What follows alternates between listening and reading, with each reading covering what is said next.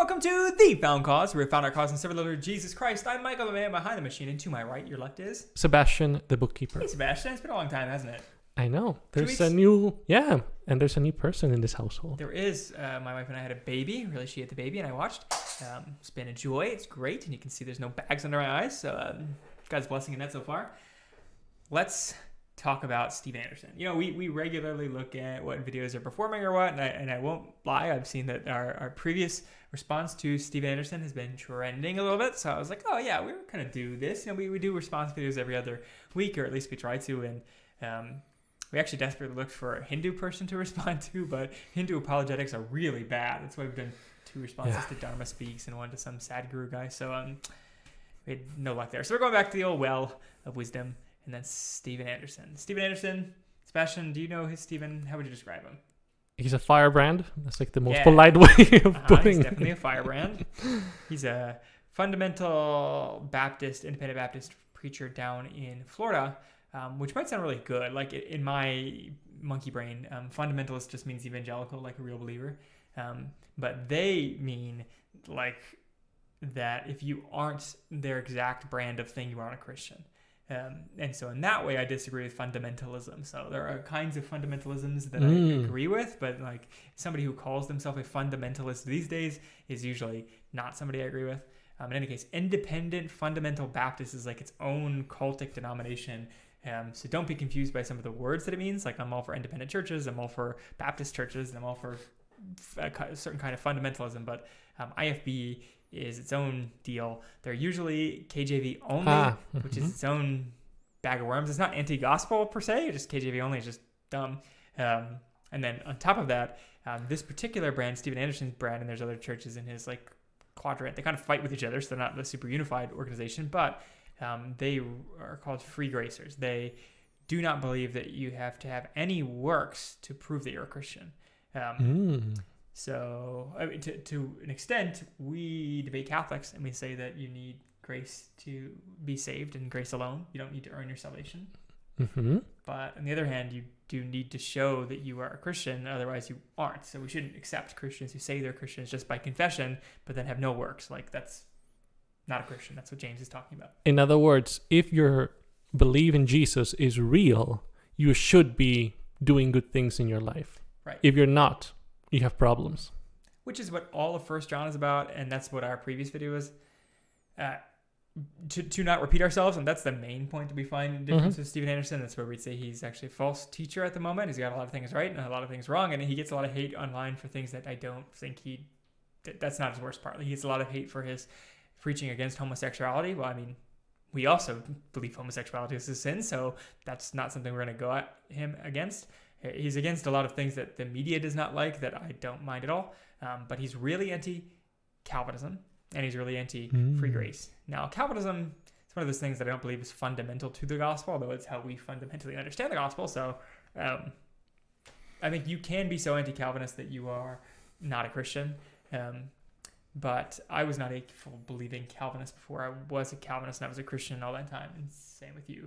Right. I was not. So this is not necessarily his main point of contention with us, but we're going to take him as a attack against Calvinism, maybe a little separate from his being a false teacher in this, and see what kind of debate he has against Calvinism.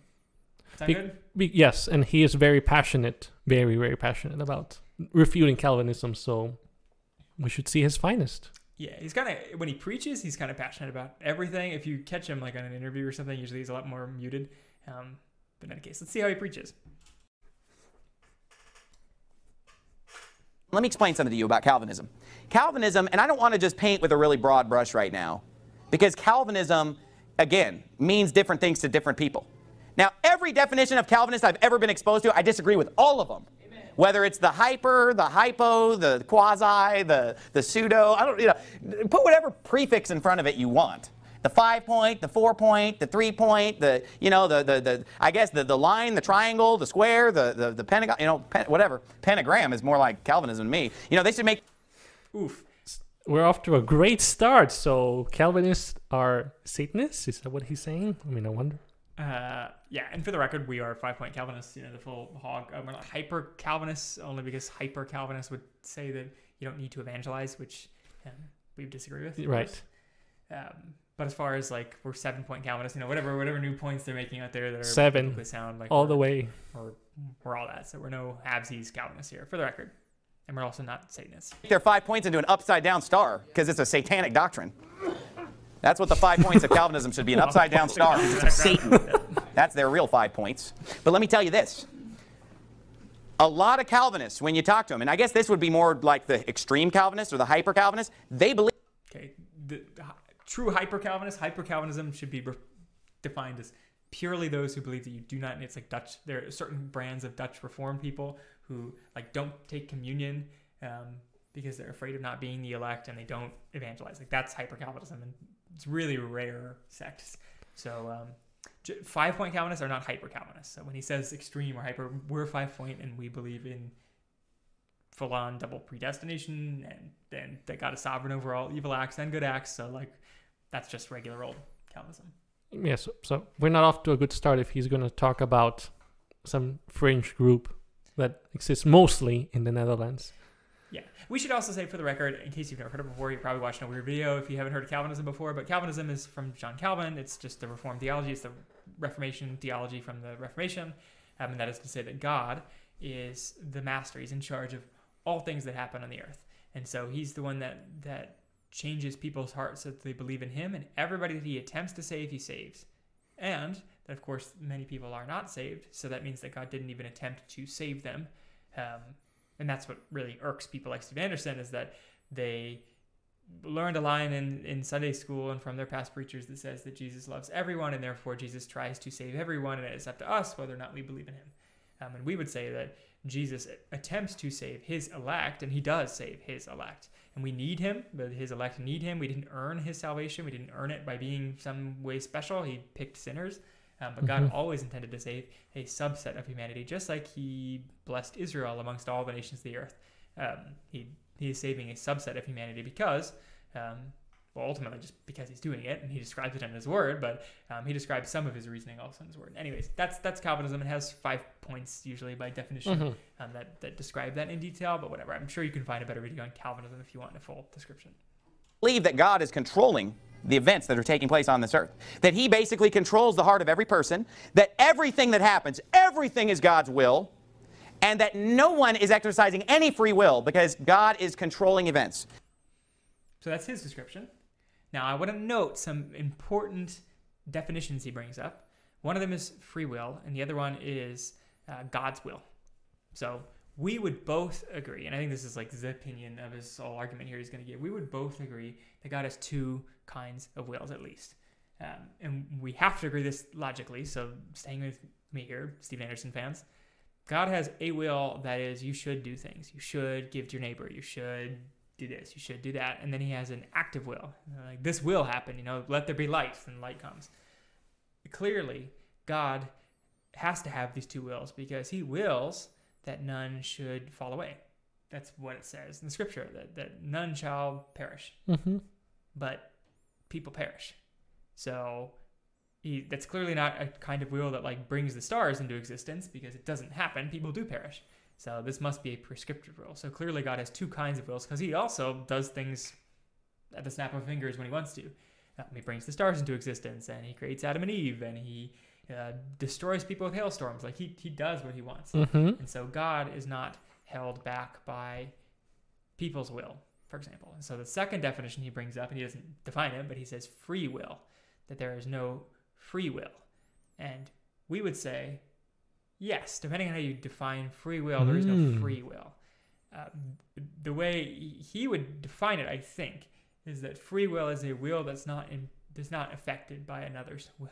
Meaning, like, I want to get ice cream, and it's not affected by advertisements that I've seen. It's not affected by my hunger, and it's not somebody didn't mind control me to go get that ice cream. Like, it's totally independent will. I wanted to get ice cream out of nowhere.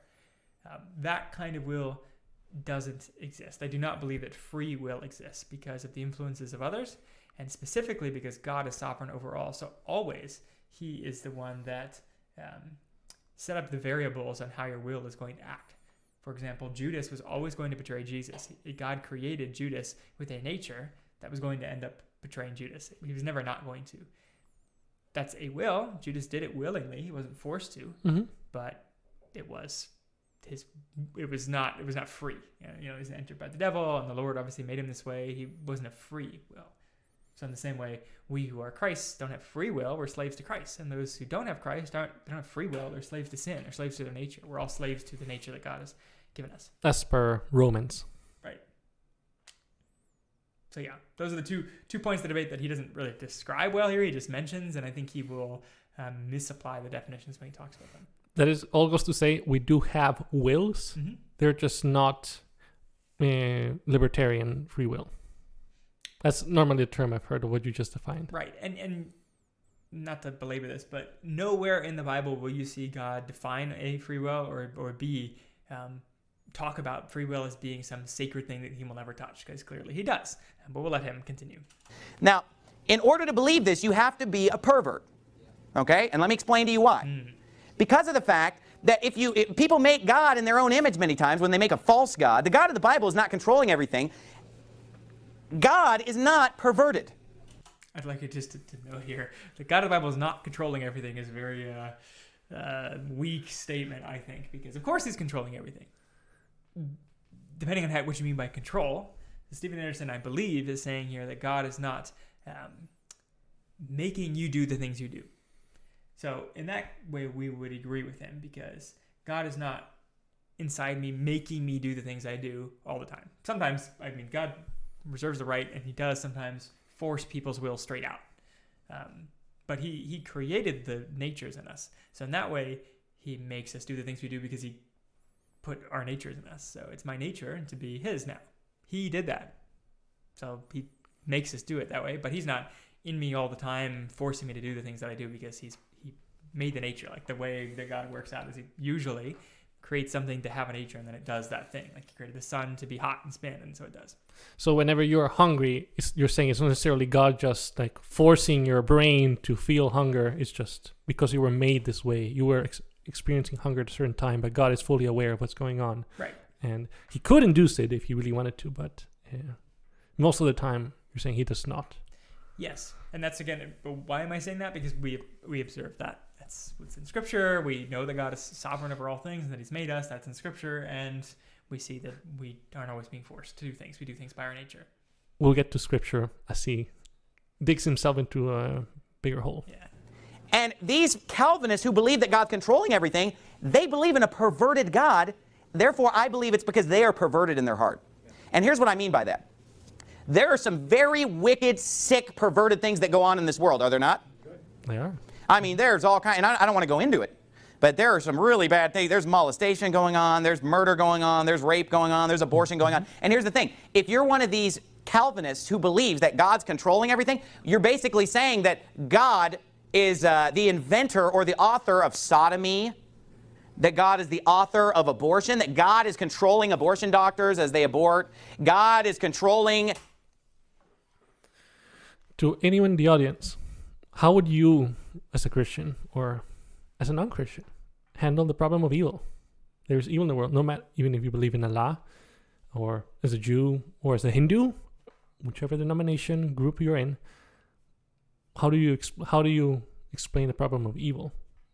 Put a pin on that, because we have an explanation, and we also expect him to deal with that problem, but we're going to see if he actually handles it or not. Well, this is, and I'll just spoil it, this is a classic Arminian dumb debate topic, because they wield the problem of evil like it's this great axe that is going to cut the Calvinist perspective to pieces. And they don't realize that it's a two-edged sword, and it slams themselves in the face, because they have the exact same issue, and they've got no way to deal with it, unlike Calvinism, which has a way to deal with it. They say, if God is good, why is he allowing bad things to happen? But Arminians, which Stephen Anderson claims to be, still believe that God is sovereign and that he knew the end from the beginning and that he planned everything from the beginning. He just believes that God has a higher desire, and that higher desire is the free will of men. And so he knew everything that was going to happen before it happened, but he allowed man to dictate the course of things in that story. So he knows everything that's going to happen. He intervenes in some points, like he brings himself, his son, into the world, but he doesn't violate the free will of men. That's the Arminian perspective. it is not open theism. If you know your differences, open theism means that God doesn't know the future. And so he's kind of dealing with things as he sees them come. And so in open theism, God doesn't know the next evil thing that happens. And when he sees it, he's like, oh man, darn, like I should have stopped that. Or like, what a shame. Whereas the true living God, whether Arminian or Calvinist, that same God said, like, I knew that was going to happen. I knew that rape was going to happen. I knew that murder was going to happen. I knew that sin was going to happen. So unless Stephen Anderson is an open theist, which is a straight up non-Christian heresy, he's already crossed that Rubicon, but that would be another one. He's stuck in the exact same issue as the Calvinist, and that is that his God also foresaw the perversions, the perverted things, as he says. So his same God saw the perverted things that were going to happen and allowed them to happen for some greater good. In Stephen Anderson's case, that greater good is free will of man, which isn't even talked about in the Bible. In the Calvinist case, it could be any number of reasons why God allows a specific act, but we know that God allows specific acts for specific reasons because he foresaw the specific thing and specifically could have stopped it, and decides that it happens in the way it did for some reason. And we trust that God is good, right, in everything that he does, even if we ourselves cannot see the end result in this life. Yep. So we probably will in the next. And again, the perfect example of this, and that's why Calvinism is so rooted in the gospel, is the cross of Christ. Like, humanity killed God on the cross. That's evil, the ultimate evil, worse than the rape, worse than the molestations, worse than all the perversions that Stephen Anderson can think of. The cross of Christ was the worst perversion mankind could have done, and yet it was predestined by God. He made it happen. He didn't possess the Jews that sacrificed him, but he made it happen. Like, that was never not going to happen. He created the natures of men so that this would happen, so that he could redeem the world. Yeah, straight up from Acts 3 or Acts 4, if I recall from memory. So it says God predestined all of this to happen. He brought Pontius Pilate, the Jews, everyone together into Jerusalem to bring this to happen. Yep. It wasn't an accident. Rapists and homos, and it's all according to his will. Look, if you believe that those kind of sick things are God's will, you're sick. Great. I mean, look at the cross. Like, I'll point to all the other stuff, the homos and whatever else, which is evil. All the perversions are evil. But so too was the cross. It was a perversion. Thankfully, God had an exact plan to use that perversion for the salvation of mankind and his glory. So the ultimate perversion that God planned was the cross. So if you deny that God uses perverted things to his ends, you deny the cross of Calvary. And so I don't think Stephen Anderson does. So I think he's entirely debunked here by that kind of argumentation. Yeah, so silly. And you have a sick God that you worship. You are worshiping a perverted, sick God, and that makes you sick and perverted because you're the one who dreamed him up. Because I guess we're both in the same boat, Stephen. I guess we're both worshiping a perverted God in your eyes. the God of the Bible is holy, and he has nothing to do with the filth and smut of this world. He has nothing to do with it. It has nothing to do with him. And look. Okay.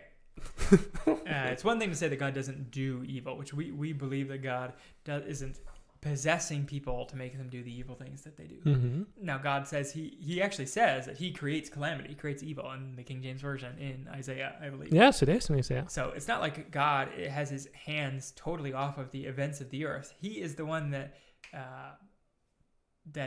ordained the king of Assyria to come and punish Israel. And I think you have the quote on this, Sebastian. This is a classic Reformed theology text. I'm sure people who listen to Stephen Anderson have heard this one before, but it begs the question, what was God doing when he sent in Assyria? He wanted Israel to be punished by sending the Assyrians to destroy them.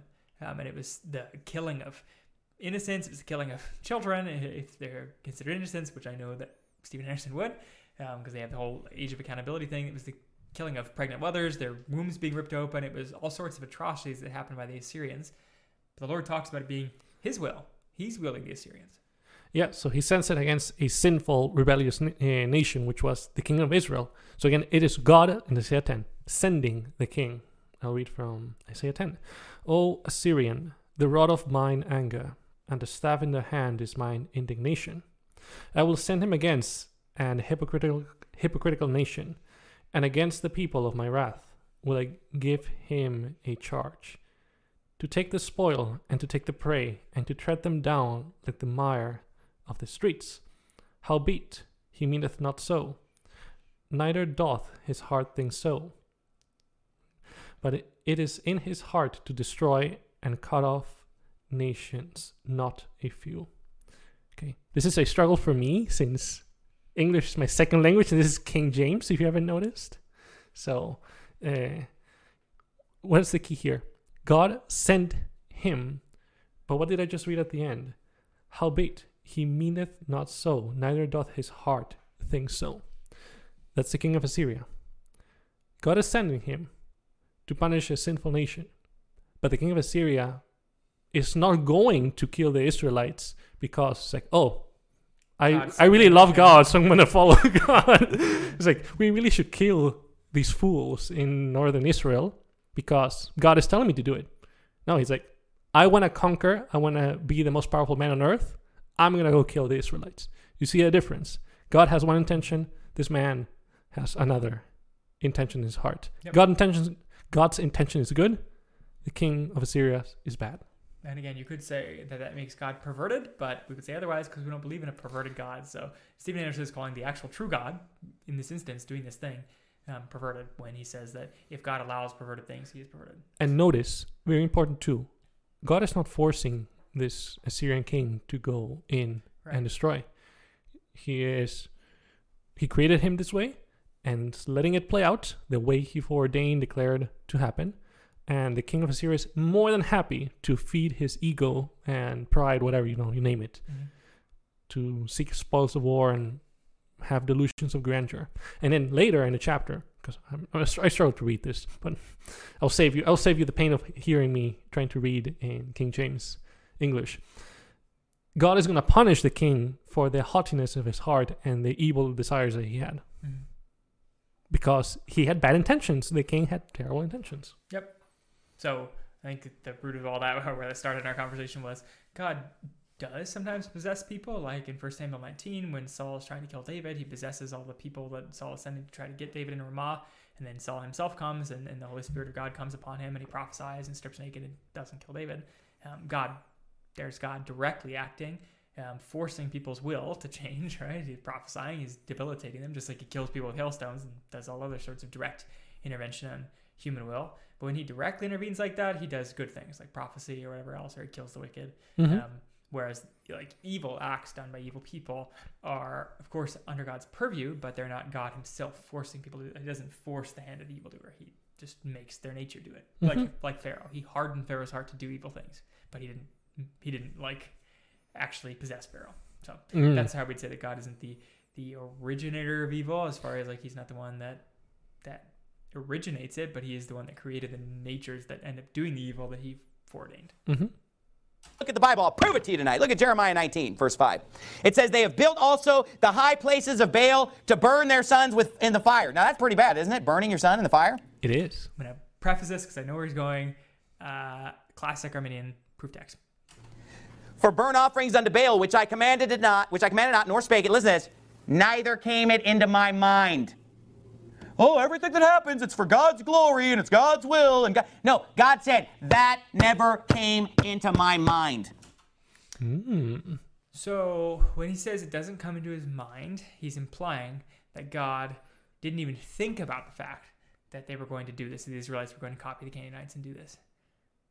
Except he did, if he knows the future, he knew the Israelites were going to do this. So unless he didn't know the future, it did come into his mind.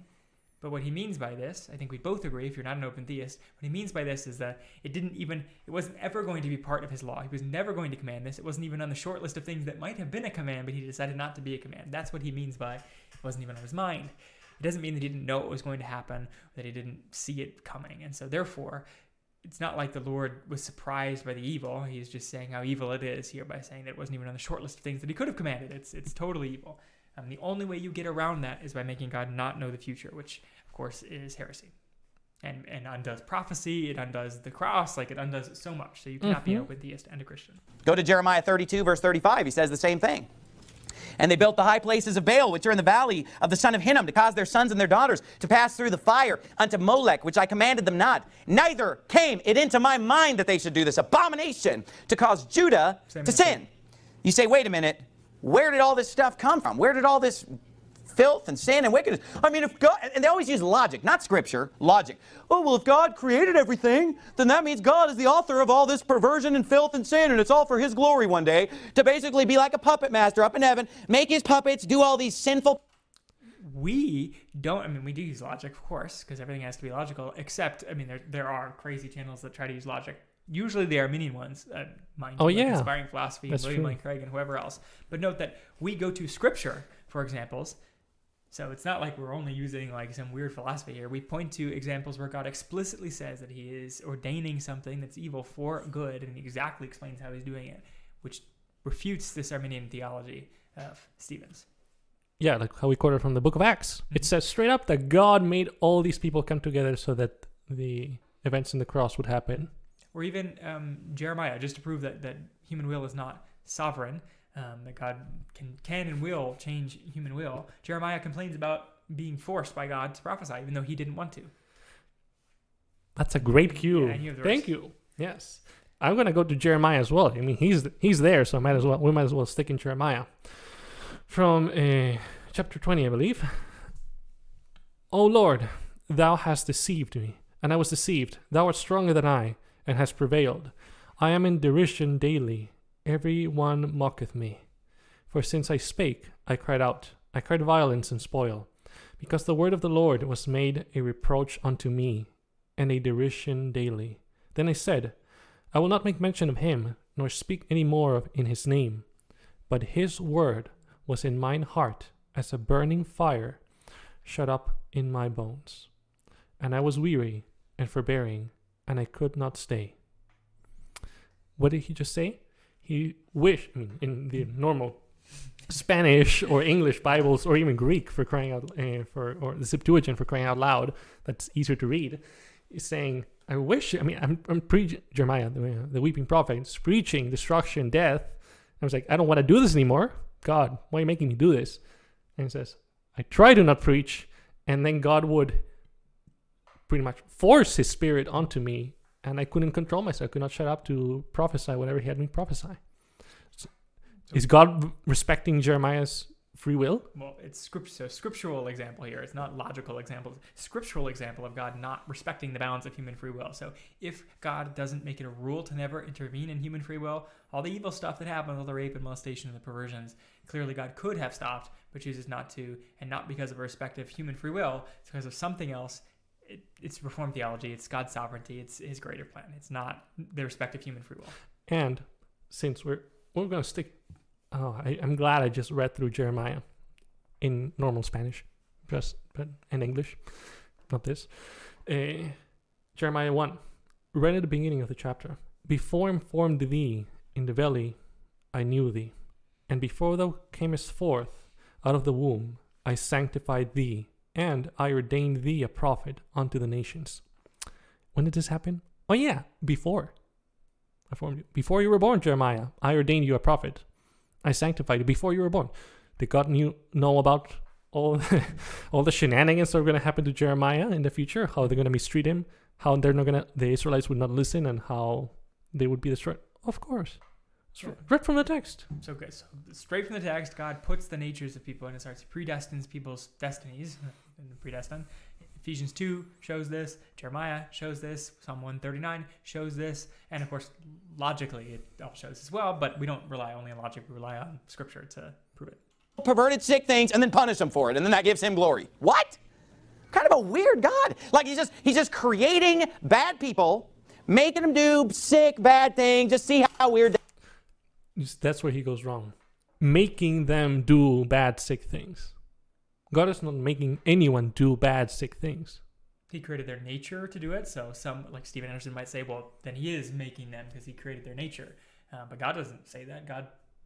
God does not put Himself in that position when He says, clearly God ordains temptations, like in Job, right? Like He says, who's going to do this? Or He says the same thing about Saul. Like, who's going to tempt Saul to do this? Who's going to attempt Ahaz to go and die, right?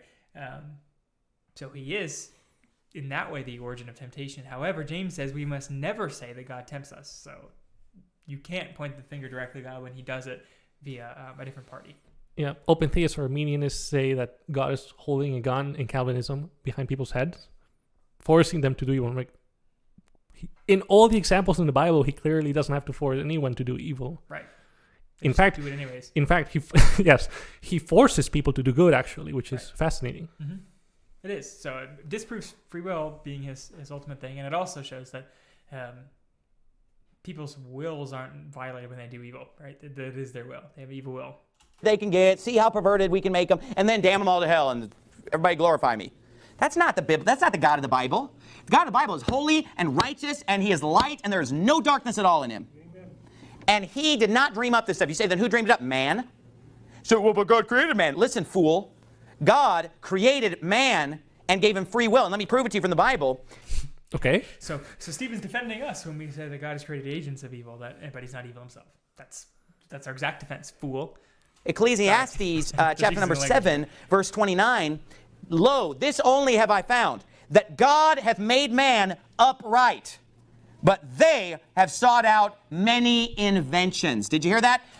We agree. We all agree, right? That God made man upright, and made Adam upright, and then Adam fell. But we don't believe that God was for a minute surprised that Adam fell. He knew it was going to happen. This was his plan all along. And it's I've heard many times that people assume that we are like Adam pre-fall. Mm-hmm. Adam was very different than us. Well, not that he was still a human. His mind was different before he sinned and after he sinned. Right.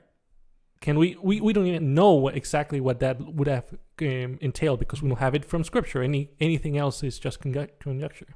Yep. But we have the fallen nature. We all agree. Right. God made man upright, but they have sought out many inventions. Now that word invention is a key word. Go to Romans 1. Inventions. You see, the sin and perversion and filth in this world did not come from God's imagination. It did not come from God's mind. It was invented by man. And it came from the imagination of man's heart. Calvinists, and I'm not saying that all Calvinists believe this, but most Calvinists that I've talked to that are serious about their Calvinism, they believe God's controlling everything, even the sick, perverted, weird things that are going on in this world.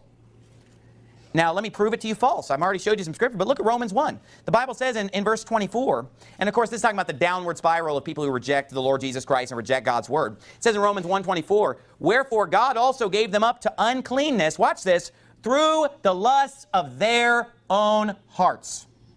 So God is very careful to explain to us in Romans 1 that even though he's the one who gave them over to a reprobate mind and gave them over unto uncleanness, is he the one who dreamed up the uncleanness? No.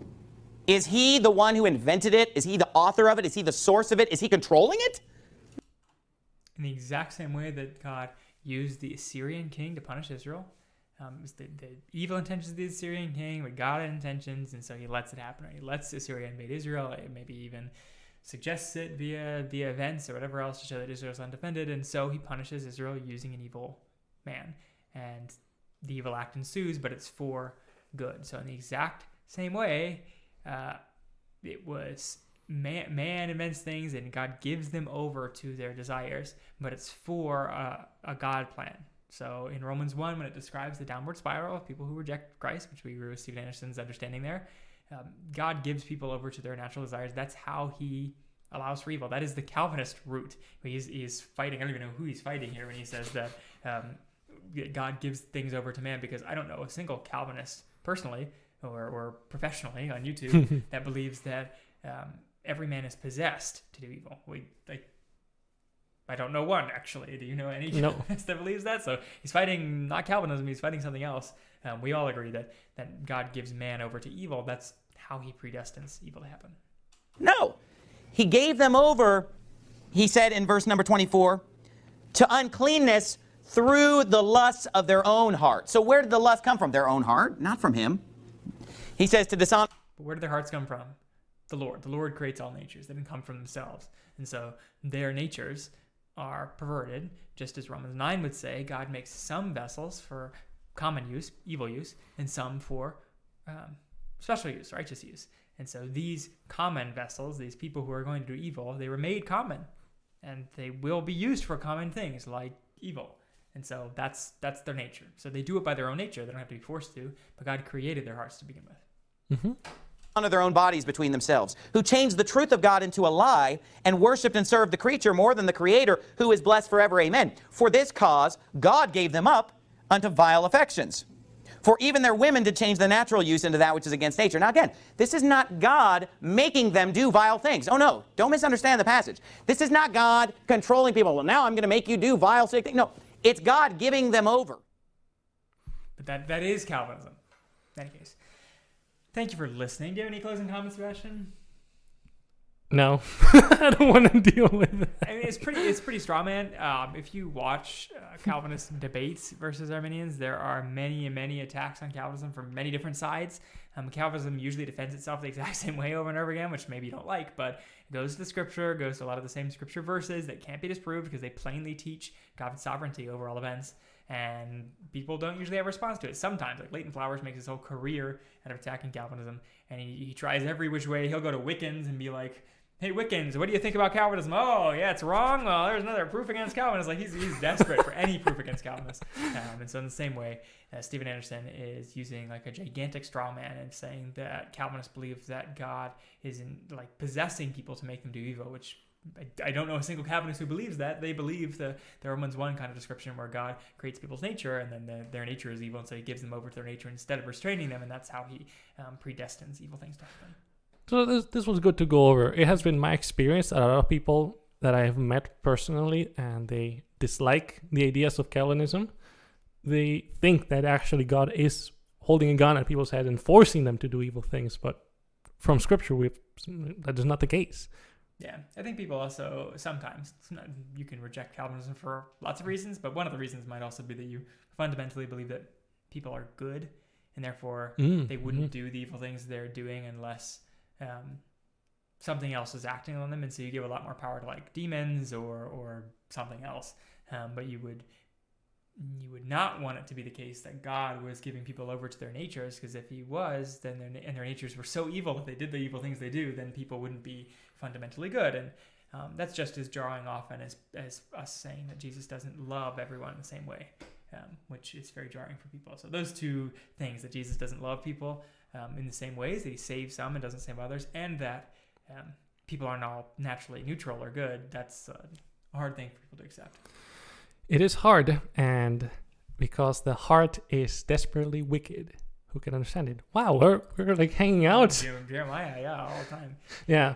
So, I mean, I can try and conclude with this, with one of my favorite stories from the Old Testament, when Joseph gets sold into slavery. When he meets back with his brothers, what is one of the first? I mean, yes, he tells them he's Joseph and his brother who sold into slavery, and recaps his story. But what he tells them is, what you meant for evil, God meant for good. The same event, Joseph being sold into slavery. Two intentions, two players going on here. The brothers, God. Per the word of God, don't take it from me. Read it directly from the text in Genesis. Joseph's brothers want to sell him, get rid of him, kill him, we hate him, we're jealous of him, get rid of this man. God, I'm going to use this to, many years in the future, make him into a very powerful and influential figure in Egypt to spare the Israelites from starvation, death, destruction, suffering, you name it. Same event, same action, two critically different intentions. God has consistently shown himself in Scripture to be good. He is trustworthy, and he's also merciful and very loving. We may struggle with his actions because the heart is desperately wicked. Who can understand it? But now going a few thousand years after Joseph, critical event in our timeline. God entered into the world, took on human form, our nature, bore the sins that we couldn't pay on our own, and in the greatest act of wickedness, humanity, the Jewish leaders, the Romans, all of us collectively murdered the one and only true God, who didn't deserve to die, who didn't deserve to suffer, but he chose to willingly take our sins on our behalf for his people, who he has sovereignly chosen from eternity past, as per Ephesians. Our call is to look to this one action that happened 2,000 years ago, in which humans meant for evil, God meant it for the greatest good that has happened ever. We call everyone to trust in this very same event, this very Lord Jesus Christ, who also rose from the dead, defeating death, defeating sin, showing that he is Lord above everything, who's willing, more than happy, to impute to our Catholic people his righteousness on you, so that you may be forgiven of the transgression sins we may have planned against others, against God, and that we may live forever in his presence, in his kingdom. Yeah, that is our call. And our cause. So we've found our cause in serving that very same Lord Jesus Christ. I've been Michael, the man behind the machine, and to my right has been Sebastian, the bookkeeper. Thank you for listening. If you want to see the rest of our episodes, you have to go to foundcause.podbean.com and download them all for your listening pleasure. That's audio only, though. If you want to see the beautiful face of Stephen Anderson and also me and Sebastian, you're going to have to go to Facebook or YouTube. We're also on Spotify and iTunes, but you can't see our faces there. Or wherever else you might find your podcast. So until next time, we talk about something completely different. Thank you for listening. Bye-bye. Bye.